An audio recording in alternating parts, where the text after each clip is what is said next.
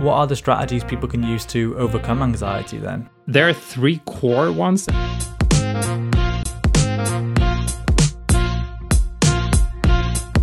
Good evening, everyone who's tuned in to listen. This is Jack White on the Chatterbox podcast, streaming on a multitude of platforms.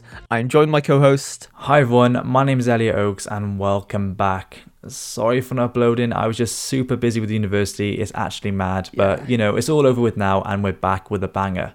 Before this episode even starts, we've just got a quick disclaimer. Within this podcast, we'll be discussing some potentially triggering subjects as we will be delving into the world of psychology. It's also important to note, please don't self-diagnose. If you do have any concerns, please be professionally assessed.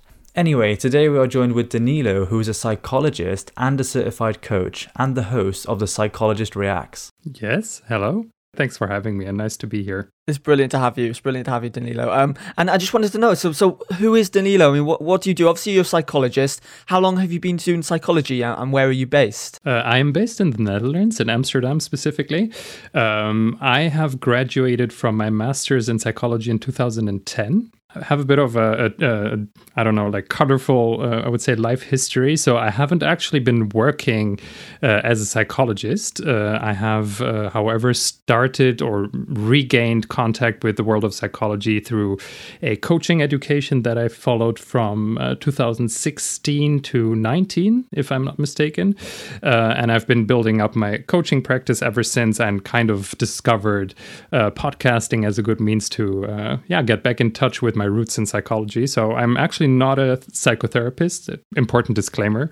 But yes, I'm a coach and a psychologist, and this is more or less the timeline. Yeah, and what a timeline as well. It sounds like you've done a hell of a lot of stuff there, which is super exciting because Jack and I have wanted to speak to a psychologist for like the longest of time, especially with how mad this year has been. Unfortunately, with mental health issues rising. There are loads of different mental health issues, but the two main ones you hear a lot about, especially, is like anxiety and depression. So if someone is suffering from one of these, what's a couple of tips and tricks you give them to potentially help them? Shall we start with anxiety? Yeah, if you'd like to, it's all good, yeah. Okay, so anxiety, I would say that it's a term that is thrown around quite loosely often. So I would like to differentiate a few different types of anxiety, or kind of shed a bit of light on the complexity of the topic, if that's okay with you.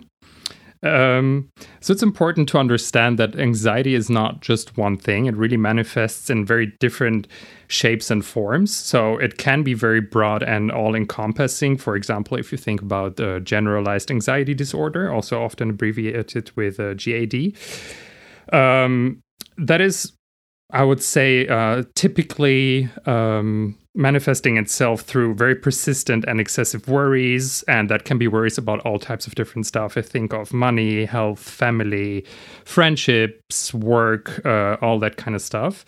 And it's typical that people experiencing this would have great difficulties to control these worries, even if there is no apparent reason to be worried in the first place. And often it's also accompanied by really physical manifestations such as restlessness or muscle soreness that comes up more easily, decreased concentration, bad quality of sleep, etc. So this is a really broad type of anxiety, but then there are also much more specific types of anxiety. Think of, for example, social anxiety, which is often described as social phobia. Also, it's kind of a synonym for it. Which is much more prevalent, as the name also says, in social situations. And that would be typically situations in which a subject would be scared of embarrassing themselves, such as, situations in which they meet strangers or want to go on a date or have to make conversations with people that they know not all that well. And mostly in situations, in fact, where they fear that they would be perceived or judged negatively. So imagine, a conversation with a stranger, and then alongside that, the fear of being judged as being stupid, weak, and anxious. So that is like a bit more specific, let's say, than the GAD that I described in the first place. And then there are very, very granular type of phobias. So imagine somebody being phobic and super scared of spiders, for example. And all these are actually different types of anxieties. I just wanted to underline this because often anxiety is kind of thrown through the air as a all-encompassing word that I don't know, this is anxiety, but anxiety is actually many different things. Yeah. It's crazy to think as well how uneducated people are nowadays in terms of knowing the types of anxieties and how to identify them and get the right help for them as well. And how would you sort of tell society? I mean, obviously we need to be more educated when it comes to mental health. What do you think we should be doing as society to sort of get more educated and do more things and be able to identify more mental health issues? I don't know if it's important for everybody to be super educated on them, but it's for sure important that when you start feeling that something is not right with you, which is already, I don't know, probably tendentially pathologizing the whole situation. But if you start to feel discomfort that could be related to one of these forms of anxiety, I think it's just really helpful to read up on it and also open up to friends and families, because it's important to understand that it's a really, really prevalent issue, right? Especially when it comes to anxiety, depending on the country that you live in, but estimations rank from 2.5% to 7% of the entire population. So that would actually be 1 in 14 people suffering from one of these forms of anxiety. So if you think of opening up to people and overcoming the shame and the stigma that is often associated with anxiety, it can really be helpful, because you can be pretty sure that a bunch of people in your life have already dealt with something similar, if they're not even dealing with it right now. So I would say that reading, but also sharing and overcoming the shame that is often associated, for whichever reason, with being anxious or depressed for that matter, can really help. Yeah. It's quite scary to think how many people, before mental health issues were so common, identified as common, how many people would have suffered from them, years and years in the past, and no one known about it. I mean, people suffering from anxiety and maybe, suicide, and no one would have understood it back, I don't know, let's say 50 years ago or 100 years ago. And it's crazy to think, isn't it? 100%. Yeah. I absolutely agree. It is a bit mad. And just as you mentioned there about opening up to society, is that actually like one of the strategies that someone can use to overcome anxiety? I think it could be one of them. I would say that there are 3 core ones that I would say, in terms of self-help, if you will, could be useful to speak about in the context also of our conversation. But it is also really important to understand that depending on the degree of anxiety, there are certain, or let me take it one step back. There are generally, for all types of mental disorders, there are specific criteria to diagnose them. And let's say, if on the continuum from not being anxious at all, which very rarely happens, to having the full-blown version of an anxiety disorder, whichever one it is, there are, of course, different, let's say, shades and degrees of anxiety. And it's not that you are either an anxious or not an anxious person. We all are somewhere on that spectrum. But it's also true that from some moment we could speak about having passed the threshold of it being clinically relevant. And when that is the case, I would say that definitely don't only apply self-help principles, but really go seek a professional. And we can speak about that later, I guess. But yeah, so I think it's important to distinguish between a level in which you are somewhat functional and you can revert to, or to, let's say, more self-help type of principles, and there is degrees in which I would 100% recommend that you really seek out a healthcare professional, mental health professional, and tackle it, with professional support. Yeah, I'm feeding back onto your point then as well. Would you say that everyone suffers from anxiety at least once in their life? I would not say that necessarily, Okay. even though I'm pretty convinced that we do, but I would definitely say that everybody is somewhere on the continuum of anxiety, same as for all other mental diseases or personality types or personality tendencies. So it's not like you're either a narcissist or you're not. You're somewhere on the spectrum of narcissism. Same for depression, same for anxiety, same for histrionic personality disorder, whatever you want. Everybody is somewhere on the continuum. So, I prefer to see it that way rather than say you're a depressed person and you're not. You're just somewhere else on the spectrum of depression. Yeah, I mean, it's quite interesting listening to what you had to say about the concept of open up to some people, and just talking to them can be enough. Obviously, depending on where they are on that spectrum, like you were saying, but it can genuinely be enough, can it? Absolutely. Yeah. That's what I spoke about before. I think it's very, very important. Also, just in general, to destigmatize the whole topic of anxiety or depression, for that matter, because I do think that often staying with the sensation of being inadequate by yourself can just keep you in this mental loop of worries and shame rather than taking you out of it. So I definitely think that opening up can be a very important first step to understanding that you're not alone. Yeah, definitely. I can see that being really advantageous. And just going back a little bit, in our introduction, we mentioned that you have a podcast. I'm just wondering, how long have you been doing that for now then? It's actually quite recent. I've started it 3 months ago at this point, maybe 2.5, 3 months. Okay.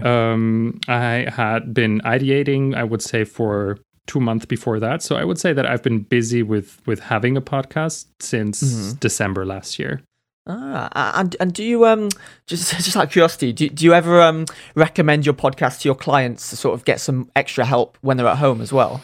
Not so much. I must say that the podcast that I'm running is not so much about mental health. It is Psychologist Reacts, but it's more so looking at the world and current events in the world through the lens of psychology. It's not so much about necessarily how to deal with anxiety and depression, which is something I can give, of course, recommendations about, but it's something that I think enough podcasts or literature exist about. So I don't necessarily find it a huge added value to the landscape of podcasts.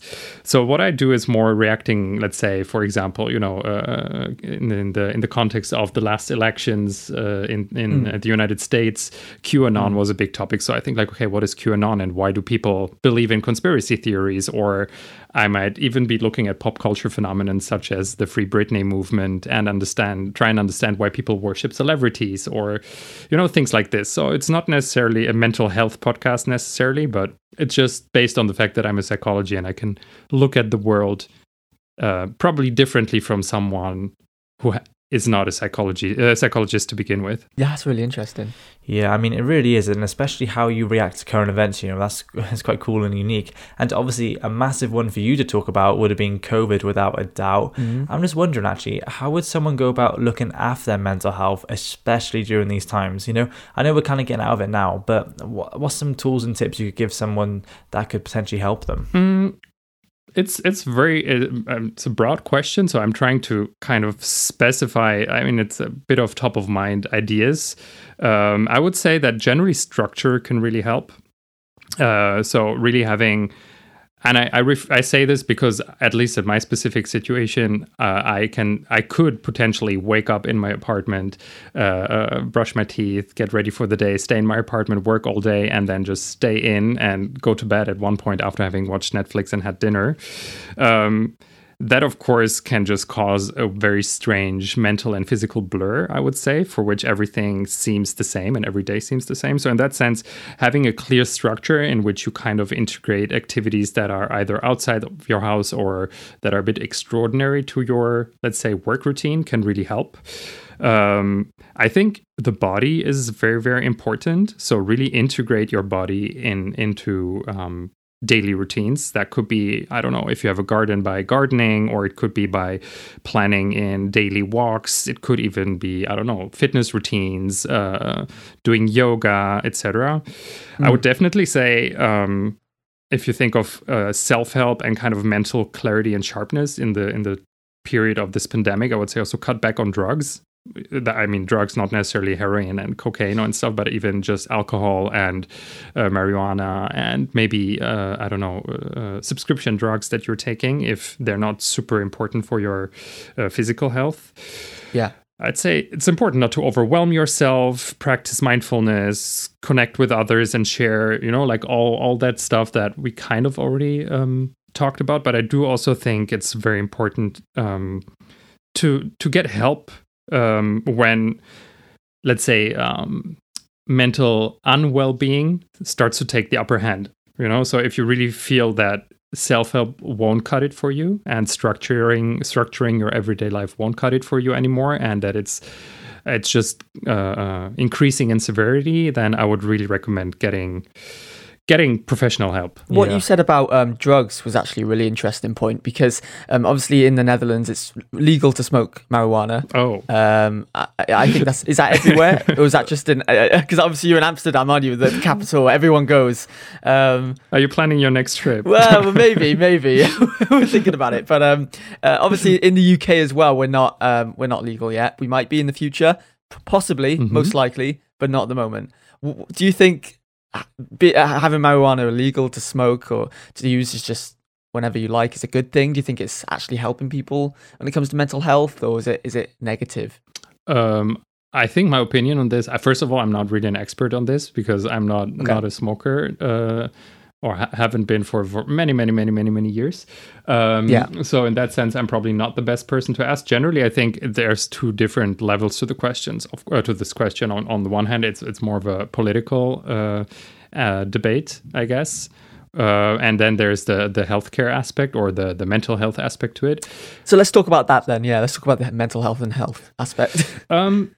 So I do definitely see with people who smoke very frequently that it does have a very big impact on their personalities and on their functioning in everyday life.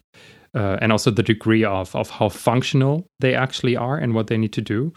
I've seen people change, not personality very drastically, but the way that their personality is able to express very drastically when cutting back on marijuana.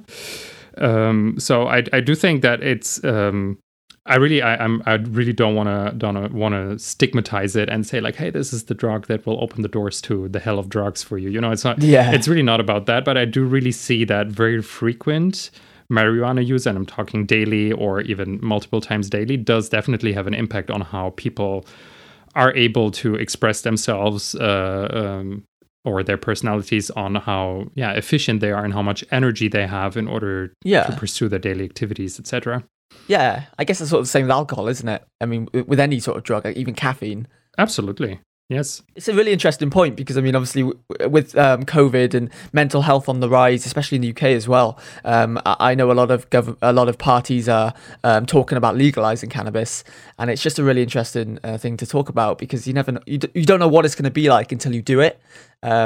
And it's just, what's going to happen sort of situation. I mean, it's also true that people don't smoke more just because it's legal. I mean, all my friends in Italy smoke, and it's not legal in Italy to smoke. Yeah. But, you know, if you really want to smoke marijuana, you will find a way to purchase it somewhere and smoke it, you know? So in that sense, that's what I meant. It's not, there's a political and, let's say, logical aspect to the question, whether it actually makes sense to prohibit it or not. And then there is, in fact, the one that we spoke about. So in that sense, you know, like people will smoke as much in Wales as they do in Amsterdam, whether it's legal or not. Yeah. I actually have a friend who's a police officer in the Netherlands, and he always talks about it. He always talks about all the British tourists coming to Amsterdam and getting high and just being absolutely mad. And he just talks about it, and it's really interesting. And you know, one day I want to go meet him, but yeah, it's tragic. I swear, like the British and the Italians and the Spanish are, first of all, I can recognize them from miles away if I go into the city center during a weekend before pandemic, of course. But yeah, it's also really tragic to look at. It's not fun. Yeah. I keep forgetting, you know, Jack, that you want to be a policeman when you were younger. So I guess you did a bit of network connections there, you know, getting you know, that was actually got nothing to do with me wanting to be a police officer, funnily enough. I just met him through online, and he's a funny guy. It kind of makes me wonder now why you truly want to be a policeman. Yeah. So going back a little bit then, with the fact that we're talking about opening up and talking to people, a big thing to kind of help with that is social media, but then also the extreme level of where you get an unhealthy relationship with social media. So in a way, how can somebody ensure that they're not kind of leaning towards the unhealthy side of things? How could they make sure they're having a healthy relationship with it? It's also a very tricky one because it's so much of an integral part to our existence at this point that it's really it's hard to tell from when on it's unhealthy, because sometimes it's even just, I don't know, like the phone is the place where you access all your social media, but it's also the place where you, I don't know, set your alarm, and it's also the place where you could have a meditation app that is all supposedly 100% different, or the opposite even of let's say fast social media consumption. So in that sense, first of all, I think it's becoming more and more blurry. like this whole on and off, when are you on, when are you off kind of idea. But generally, I think that, again, structure and rules can be super important, and keeping yourself in check mainly. So first of all, track really how much are you on your phone, and do you need to be on your phone for 20 minutes on the toilet, or could you just leave the toilet the phone out of the toilet, go about your business, and then, I don't know, access social media only when you need to, and so like it's little things like this to really understand, okay, first of all, be mindful of you being on social media. So such as the thing that I just mentioned, the toilet example sounds stupid, but it's in fact something that happens very often, people disappearing for hours on end. Okay. So yeah, keep yourself in check. Like, when are you actually on, and do you always need to do it? And what are you looking for? This is something I think, and then just setting rules. It can be things like, no phones at the table when we have dinner, or, maybe a phone-free day in the week, or if you're in an actual conversation with a friend, don't take your phone to check your messages. Like this kind of things, you can kind of keep yourself in check, I would say. Yeah, and it's always about not being too harsh on yourself as well. If you enjoy something, don't rule it out your life just because you feel as though it's affecting your mental health. I mean, you can always find ways to alleviate that and sort of limit yourself. And I think that's part of the process, isn't it, to sort of healing mental illnesses? I would say generally there are two aspects also to this question, because of course social media can be a great way, especially in a lockdown, for example, depending on where you have been living through the pandemic, to stay in touch. In that sense, it can be a great way to connect. I think the issue is really when it takes the upper hand and you start to feel that you cannot, put your phone aside for a minute. Yeah, you start to become reliant on exactly. it, don't you? Yeah. So I think it's really about, that's what I mean also, to kind of have a more conscious way of dealing with social media, and try and understand, like, okay, how much have I used it today? When was it really necessary? Was it to connect with somebody, or was it just because I was bored or mindless? So I think it's really important to kind of have a more conscious way. But that being said, it's a very broad topic, because so many things happen in and around this phone that it's sometimes even hard to draw the line. So if we were to kind of delve a bit more into that, then we were having a really interesting guest last week called Aurora, and we kind of spoke about having a healthy relationship with social media, but also the fact is, not being too harsh on yourself or like critical, because as we all know, social media can kind of bring out the comparison game quite a bit. So kind of delve into that aspect of it then. How could you deal with the fact that if you are too critical or harsh on yourself? I mean, look, also, I hope I will not come across as that there's always two sides to the same question kind of person. But in fact, also here, there are two sides to it, because I think that to a certain degree, self-criticism is an important mechanism. I think it can be, if it stays within a healthy parameter, something that really helps us advance. I think it can ignite a certain healthy sense of self-improvement, I would say.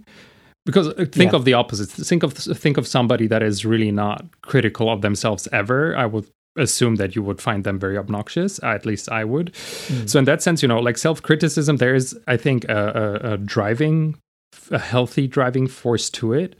But then again, if it becomes too much, and if you start to feel that it paralyzes you, and that, for example, it stands in your way of acting natural in social situations because you feel like people might think you're dumb or incompetent, or might laugh at you and stuff, then we're entering the realm of social anxieties that we've been speaking about earlier in our conversation. So I think it's really about understanding also where the limit is.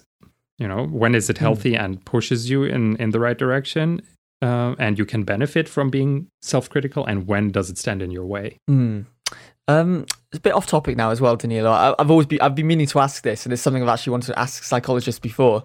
Why psychology? What made you want to go into the industry, into the psychology sort of world? And what led you into it? I find it extremely fascinating to understand why people do what they do. because I think that there is often way more truth than just following historical facts. Like really, that's also one of the reasons why I started the podcast, because I find that often the way that events are reported on is very just chronological and factual. And or if you think of political debates, for example, it's often like a he said, she said kind of situation.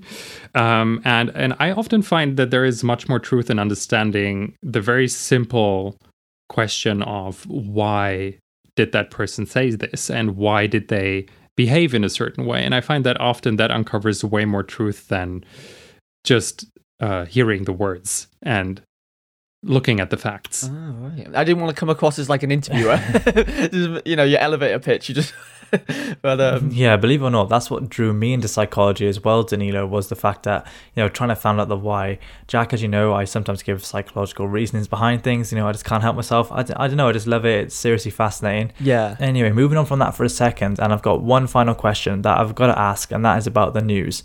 Now, the news, as we all know, isn't necessarily a happy thing to watch. It can include murders, COVID, deaths. It's not nice. So I guess my question is, how can people stay informed without becoming too overwhelmed?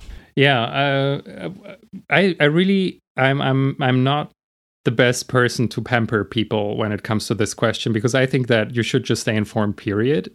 Of course, if there is anything that triggers you because of whatever traumatic event that you might have endured in your past, that's probably a different story. Then you might want to be careful with seeking specific, bless you,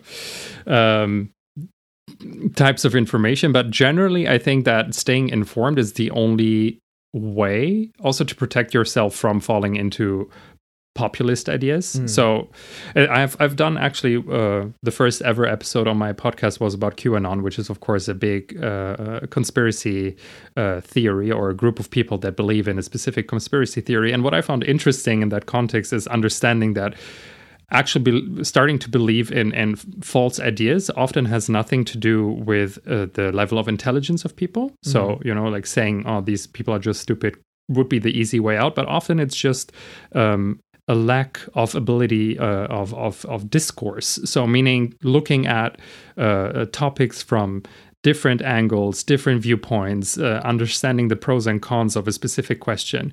And this is what keeps people in check and keeps them or makes them habilitates them to actually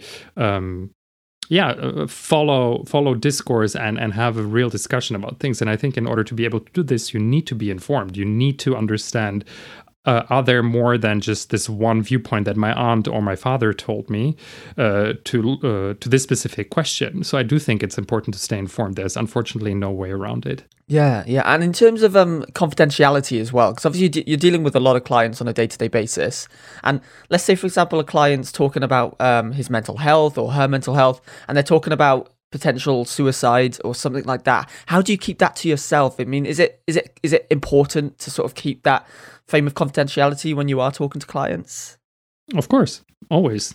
It's 100%. However, I mean, when it comes to suicide, there is an exception. First of all, probably as a coach, you will not be dealing with suicidal, or you shouldn't. That's the point where, as a coach, you should also say, like, listen, you really need to see a psychotherapist or a psychiatrist or somebody that is in the actual healthcare realm, because when it comes to suicidal, not only thoughts but attempts, actually people have to inform authorities about this. So at least in the Netherlands and in Germany, it has to be reported, and people usually will be hospitalized if they were acting on their suicidal thoughts, or attempted to, at least.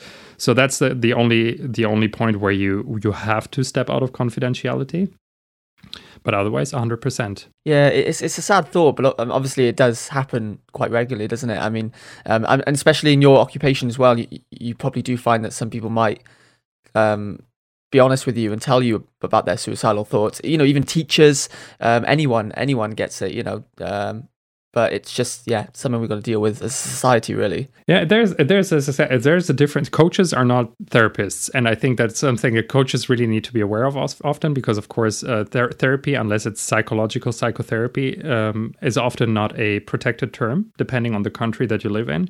But I do think as coaches, you really need to train humility and self-awareness as to where your limits are. So in fact, when I coach, I very rarely speak to people who have a full-blown expression of a mental disorder. Usually they might be somewhere on the spectrum, of course, for either of the possible mental disorders that exist. But usually they're mostly quite highly functioning individuals that have professional questions, that have specific conflicts with, colleagues or a boss or a partner that reoccur. Yeah. So that's more the type of stuff that I'm dealing with. So when it comes to actually treating depression or anxiety or any other mental disorder, I would just not even take somebody on as a coachee. I would always say, listen, if I understand that in the initial conversation, first interview, I would say, listen, you do probably need somebody that is more equipped to helping you with this than myself. Yeah, I know what you mean.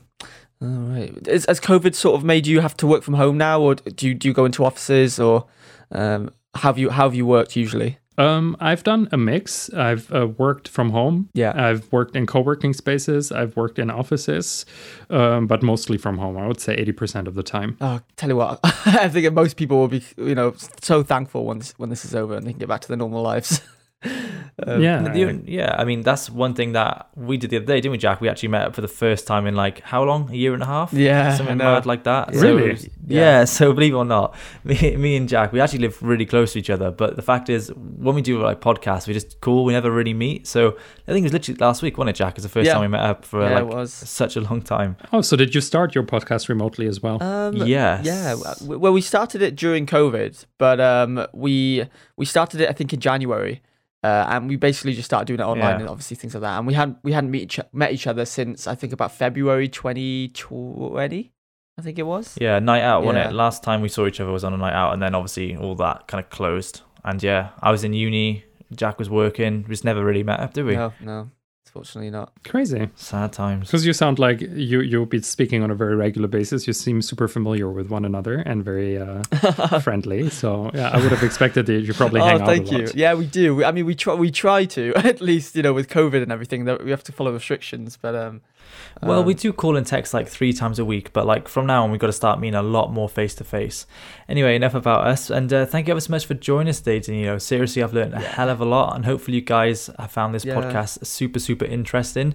Just from this short conversation, my eyes have been opened, to a completely new perspective, and awareness for mental health needs to be raised, especially with it on the increase. But yeah, thank you ever so much for joining us today, Danilo. So, Danilo, if you ever want us to be on your podcast or anything like that, feel free to let us know, and we'll be happy to sort of exchange the favour. But it's been an absolute pleasure having you on. Did you want to give any shout outs now towards the end, or? No, just wanted to say thank you for having me. It was super nice to be interviewed about psychological questions. It's always interesting to share, and I hope that your listeners can benefit from that in some sort of way. I'm sure they will. And stay tuned for the Chatterbox podcast, where we'll be broadcasting every week on Monday. So please do get in touch, and please do follow us on Twitter at The Chatterbox, where we'll keep you informed. Thank you all so much for listening. Take care and good night.